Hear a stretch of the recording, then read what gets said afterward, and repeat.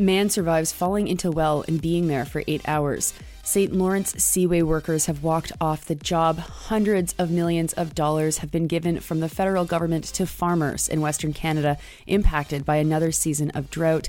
The presidential election in Argentina's first-place finisher is a Peronist, but the second-place Libertarian is promising to win November's runoff ballot. And Gaza experiences its worst night of bombing yet. Good morning. It's Monday, October 23rd. I'm Nora. Here are your headlines.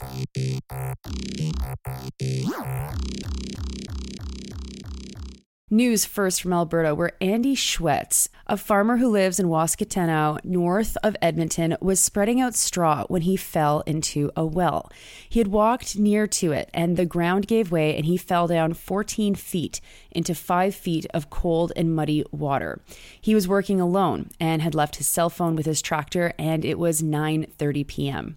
He tried to climb out of the well, but the cement casing was too difficult to climb, reports CTV Edmonton's Alex Antonician. He couldn't get enough of a grip with a stake that he had in his hand when he fell into the well. He panicked, but he figured that at least he'd have the chance of surviving if he could get out of the water. He was down there for hours while holding himself above the water when his wife, realizing that he hadn't come home and she couldn't reach him on his cell phone, went out to find his tractor. It was 5 a.m. when the local fire chief showed up. They got the hose down to him and hauled him out of the well. He was hospitalized for a week, but he is alive. Schwetz says that there are lots of old wells all over the place and people really should be careful around them. The province does keep a public database of old wells. And so if you're not sure if your area has an old well that you need to avoid, Google that and see. Next, hundreds of workers have walked off the job yesterday, shutting down the St. Lawrence Seaway. The strike will stop cargo between Montreal and Lake Erie. The Canadian Press reports that Unifor, the workers' union, says that it's, quote, 1,000 nautical miles apart, unquote, from where management is. That, by the way, is 1,852 kilometers apart, if you are curious.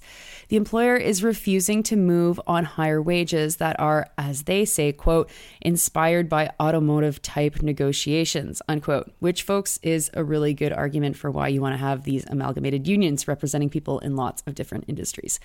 The CEO of the St. Lawrence Seaway Management Corporation, Terrence Bowles, said, quote, in these economically and geopolitically critical times, it is important that the Seaway remains a reliable transportation route for the official movement of essential cargoes, unquote. Ah, yes, it was the economically critical of times. It was the geopolitically critical of times. Management has pointed to grain shipments that will be delayed as a result of the strike, something that they say has been critically impacted by the war in Ukraine and extreme weather, and therefore cannot be impacted by workers' action. It sounds to me like the corporation is explaining why these people are critical employees and might deserve higher wages. That is at the key of the demands between the two sides, wages. Now, in 2022, $16 billion worth of cargo passed through the Seaway. The article doesn't actually say what the wages are, though notes that it's a big point in negotiations.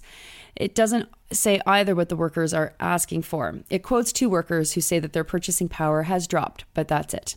And of course, because it's the Canadian Press, they had to ask the Canadian Federation of Independent Business what they think. Like there's a law about this or something. And their national vice president, who I guess probably just does French media because I think that this Canadian Press copy was originally written in French, Jasmine Guenette said that the economy, quote, doesn't need another strike blocking an important trade route and hampering trade, unquote. Please, Jasmine, why not just call for the workers' demands to be met? That would end the strike immediately. Nah, instead, the CFIB's official position is always anti-worker and, frankly, more fascistic, insisting that workers whose work is, quote, essential to the supply chain, unquote, lose their right to strike. Next, remember how this summer droughts swept Western Canada? I mentioned it a few times on the Daily News podcast, but it really didn't get too much attention in the press, especially since compared to a wildfire, a drought may not seem so bad. Well, the federal government has announced an aid package to give money to farmers who were impacted by drought. Global News' Musa Imran reports that most of the money is going to Saskatchewan's livestock producers. The idea behind targeting livestock is to help farmers breed more animals.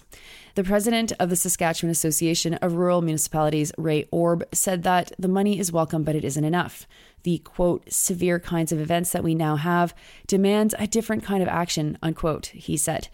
And the different kinds of action that he proposes, well, better insurance programs and expanding irrigation. Oh man, Orb, that is not going to save farming against catastrophic climate change. More irrigation is going to be useless when the water runs out. Maybe the time is now for a deeper reflection on the role that oil and gas plays in messing with our climate. Next to international news. As of last night, Argentina's election had the surprise result of Sergio Massa being ahead by 36% of the vote. Javier Milei is behind him with 30% and Patricia Bullrich is out. Massa's coalition had lost the primary in August, making last night's result even more surprising. Some had thought that Milei would have won on the first round.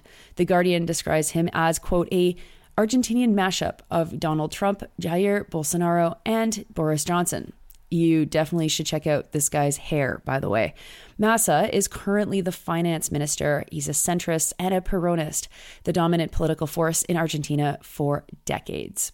Milei has only been in politics for 2 years. He's a libertarian and an economist who has promised to do some radical things, including eliminate Argentina's central bank. The third place candidate is right-wing too, so it isn't necessarily clear that Massa will win the runoff ballot. That happens on November 19th. A whole host of far-right politicians in South America have endorsed Milei, including Eduardo Bolsonaro, the son of Jair, and Jose Antonio Cast from Chile. 40% of Argentina's population was pushed into poverty in the past several years, and the country has been struggling to contain triple-digit inflationary increases. And finally, to Palestine. According to many people in Gaza and many media agencies, last night saw the worst attack on Gaza so far in Israel's campaign to wipe Palestinians off the map. 30 people were killed in Jabalia refugee camp. Al Jazeera is reporting that the bodies of women and children mostly were pulled out of rubble. They are reporting that the death toll in Gaza has surpassed 4,600 people.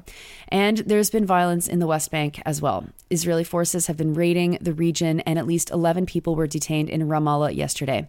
They detained 7 people in Jericho and also raided the Jalazun refugee camp, which is north of Ramallah. Israel says that it has hit 2 Hezbollah targets in Lebanon. Hezbollah has said that one of their fighters were killed. And the death toll from the latest Israeli airstrike in Rafah has killed at least 28 people, and 9 more victims have been identified by emergency crews who are working to get them out from under the rubble. In total, Al Jazeera reports that more than 400 people have been killed in the last 24 hours. Those are your headlines for Monday, October 23rd. I'm Nora.